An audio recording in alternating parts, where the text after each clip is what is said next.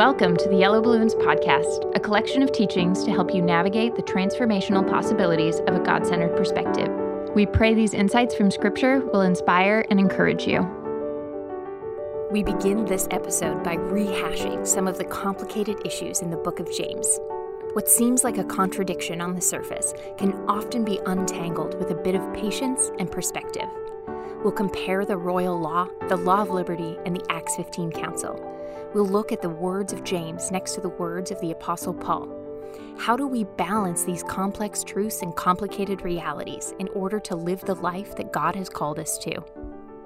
Okay, we went through chapter 2 at NASCAR speed, and then we kind of locked in on this diatribe that confuses people. And what we saw was that the diatribe shouldn't confuse people, because what it's doing is it's articulating an argument between James and an objector. And the objector is saying faith without works is not dead, and James is saying faith without works is dead. So in other words, the objector is saying you can have a very vibrant faith and be telling people, sorry for your problems, I'm not going to do anything to help you. And that's totally fine, because they're two separate things. And James is saying, well, you can do that, but if you do that, your faith is useless. It's unprofitable. It's dead. As the body without the spirit is dead, so faith without works is dead. A body without a spirit still exists. It's real.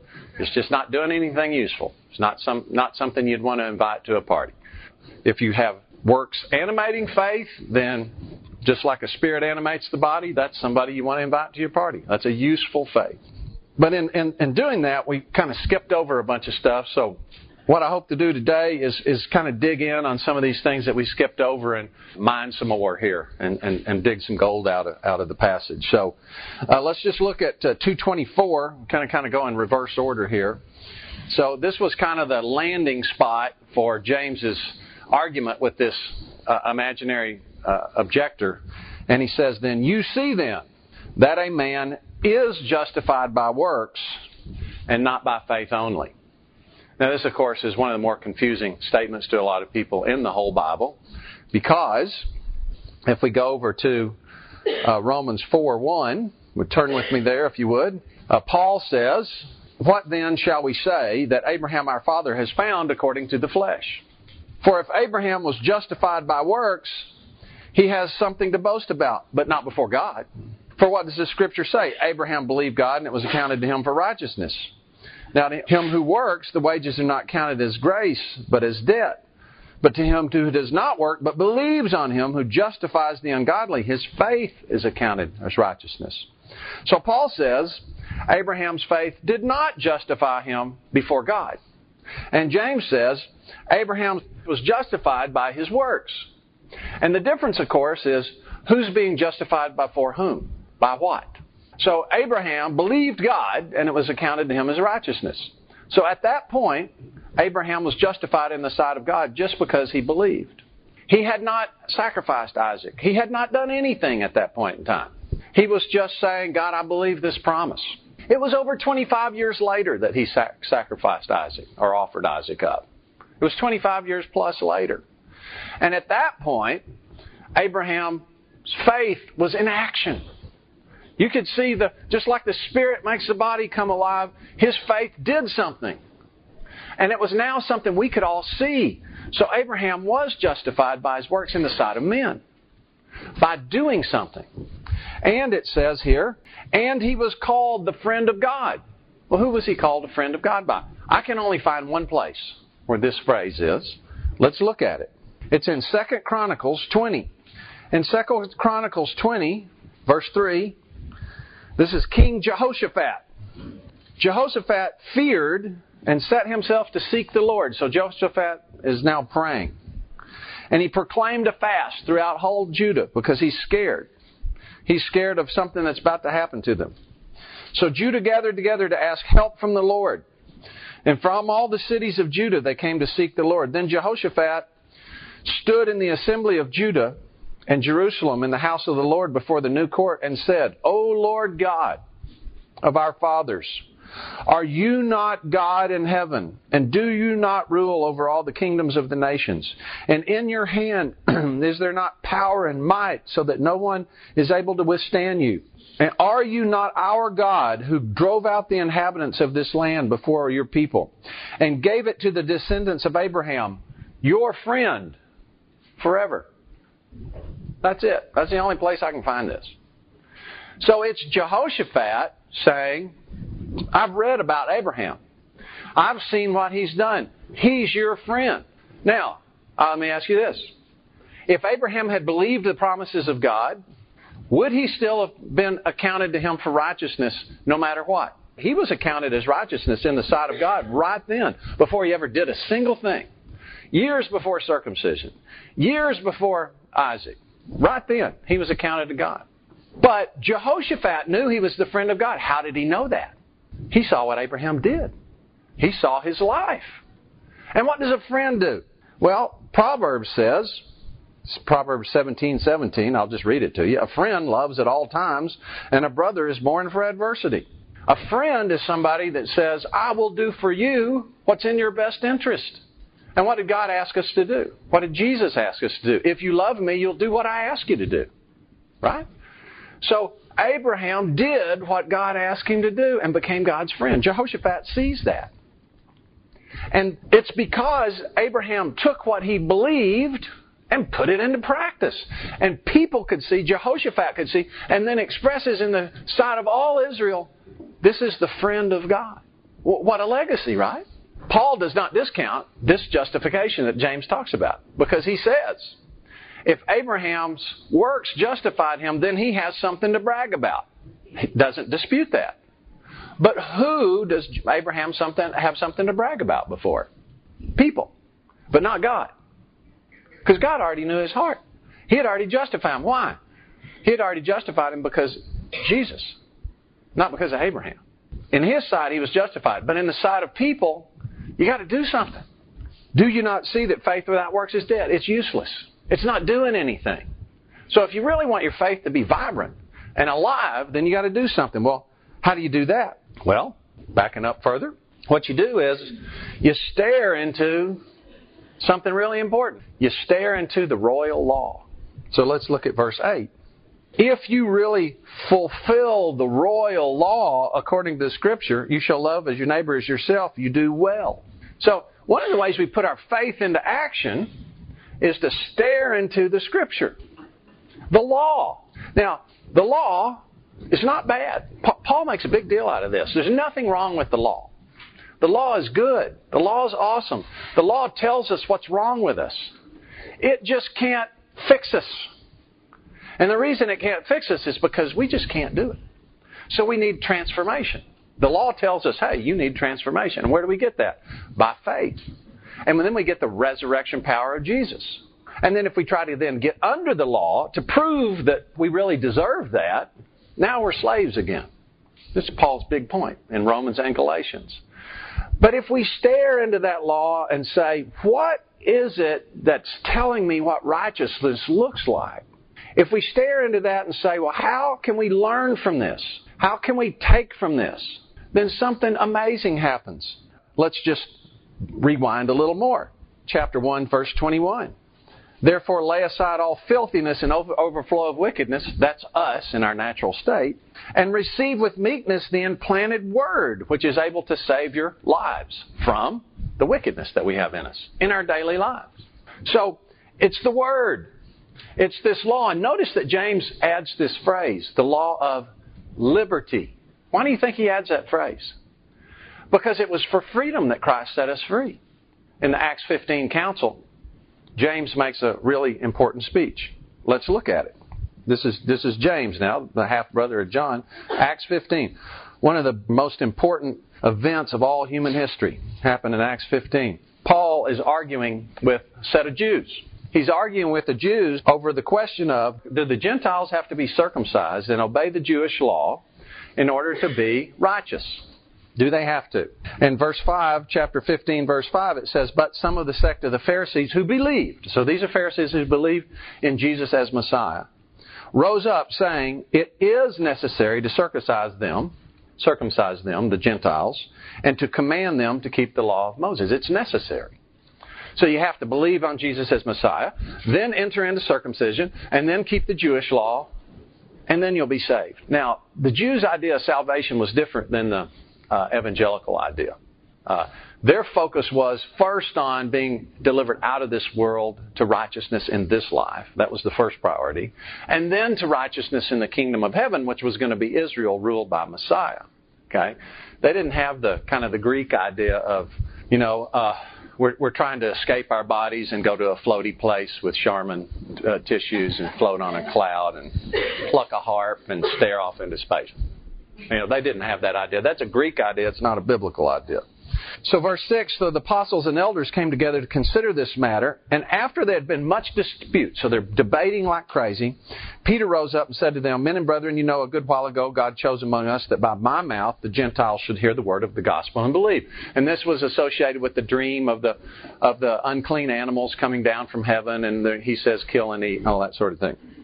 So God, who knows the heart, acknowledged them, the Gentiles, by giving them the Holy Spirit just as He did to us before they had been circumcised, without them coming into Judaism. Okay, so Peter argues, so if God gave them the Holy Spirit, so if the Holy Spirit, God Himself, is now residing in these people, what sense does it make for us to say that's not enough? You need more. See, that doesn't make any sense. And Peter ends this with one of the greatest gospel presentations of all time. We should use it more. Verse 11, but we believe that through the grace of the Lord Jesus Christ, we, Jews, shall be saved in the same manner as they, Gentiles, by grace through faith. And then they kept silent. They listened to Barnabas and Paul tell all this stuff. And then James stands up. James is the head elder of the Jerusalem church, mega church. Peter is the head apostle. So verse 13, they become silent. James answered, saying, Men and brethren, listen to me. Simon, Peter, has declared how God at the first visited the Gentiles to take them out of them a people for His name. And with this, the words of the prophets agree, just as it is written, after this I will return and will rebuild the tabernacle of David, which is fallen down. I will rebuild its ruins. I will set it up, so that the rest of mankind may seek the Lord, even all the Gentiles who are called by my name, says the Lord, who does all these things. So James says, this was predicted. It's in the Word. And then he says, known to God from eternity are all His works. Therefore I judge we should not trouble those from among the Gentiles who are turning God to God. Let's don't place on them a burden we can't bear ourselves. Let's celebrate the fact that they've been freed. So James understands. Obviously he knows the Bible, right? And he has the opportunity to put this burden of Judaism on the Gentiles. And he says, no, let's don't do that. So let's go back to James. So then doesn't it make sense when he gets to verse 8 and he says, the royal law, and he gets to verse 12, so speak and so do as those who will be judged by the law of liberty. And 1:25, and he says, but he who looks into the perfect law of liberty and continues in it, and is not a forgetful hearer, but a doer of the work, this one will be blessed. He has now taken this law that the Jews are still going to keep. They're not going to lay it on the Gentiles, but they're still going to keep it. And he says, the purpose of the law is to set us free from unrighteousness, to do righteousness. But we do that in the power of the Spirit, not in the rule of legalism. That's pretty cool, isn't it? This is James basically giving the same argument that Paul does, but from a Jewish perspective. It's important to remember that Paul never stopped being Jewish fully. At the end of his ministry, he comes to Rome and he gathers the elders together. This is in Acts.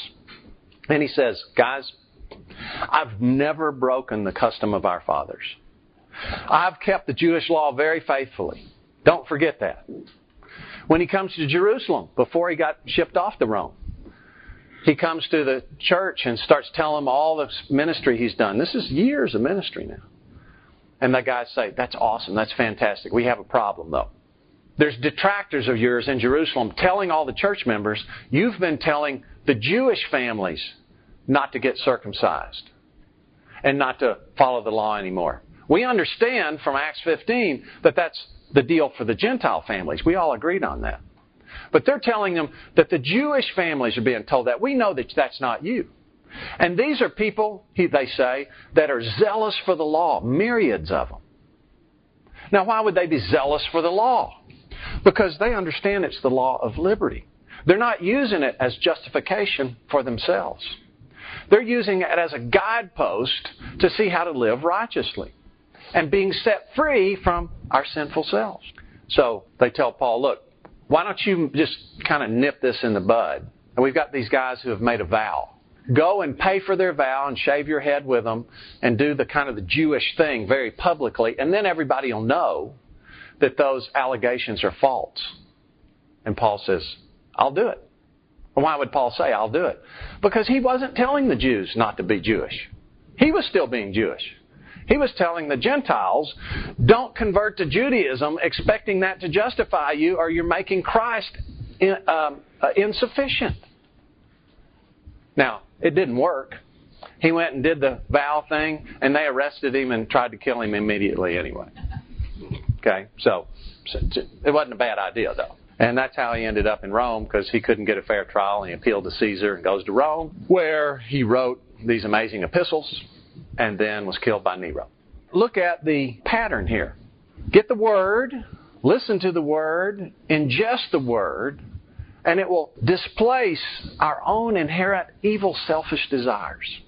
We just go through the Word verses. 1:18. Of His own will, God's own will, He brought us forth by the Word of truth. The way we're rejuvenated in the first place is because God speaks a new creation into us. We're new creations in Christ. And when we believe, that new creation is spoken into us, just like Genesis 1. That's cool, isn't it? So then, verse 19, so then, my beloved brethren, let every man be swift to hear, slow to speak, slow to wrath. The wrath of man does not. So we hear, and even when we learn to hear words from other people, we're learning to hear. And so when we learn to hear, verse 21, therefore lay aside all filthiness and overflow of wickedness and receive with meekness the implanted word. We learn to hear the Bible. We learn to hear the Word of God. We learn to listen to the Holy Spirit and to take that word in instead of our own word. And then verse 22, therefore be doers of the word. So don't just take the word in and then do it. It's well understood in human sort of experimental psychology that if you do something, it changes your thinking. If you think something, it changes your doing. It's a cycle. And so if you hear and then do, it's going to help you hear better. And now you create a cycle of righteousness. Verse 23, if anyone's a hearer of the word, not a doer, he's like somebody that looks in a mirror and then just walks away and doesn't even remember what they look like. Verse 25, but if you stare into the perfect law of liberty, like a woman doing her face, like somebody there to do business, okay? You stare into that perfect law of liberty and you continue in it. Now you're going to get righteous. And what does the perfect law of liberty say? It's the same as the royal law, verse 8 of chapter 2. If you do the royal law, then you're fulfilling the law. And when you fulfill the law, what you're doing is loving other people like you want to be loved. It's a cycle.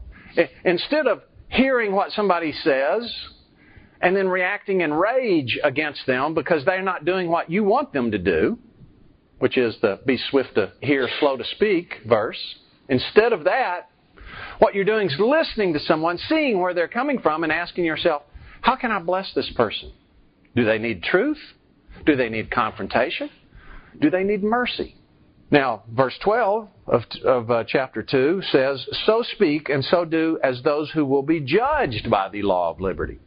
So not only is this royal law that we treat others like we want to be treated, that we live in love, not only is that the royal law, like the law of the land in the kingdom of God, it's also the law of liberty, the law that sets us free from sin and death in our daily walk, not before God. Jesus does that. But look what that law of liberty is going to do. It's going to judge us. Because we're all still going to be judged, right? Every action will be judged. We will all stand before the judgment seat of Christ to receive rewards for deeds in the flesh, whether good or bad. Therefore, knowing the terror of the Lord, we persuade men. 2 Corinthians 5. We're all going to stand there. And up is going to come a standard. And the standard's not going to be our judging of other people in a good way. By what measure we measure to others will be measured to us. So that standard will be there, but only pointing back at us. And in addition will be this law of liberty. I gave you these principles that would set you free. How did you do doing those principles? Did you take these principles and judge others? Or did you take these principles and stare into them and set aside self and put instead love of others? You can do either with these principles. Which is why he says, for judgment's without mercy to the one who's shown no mercy, mercy triumphs over judgment. This teaching will continue in the following episode.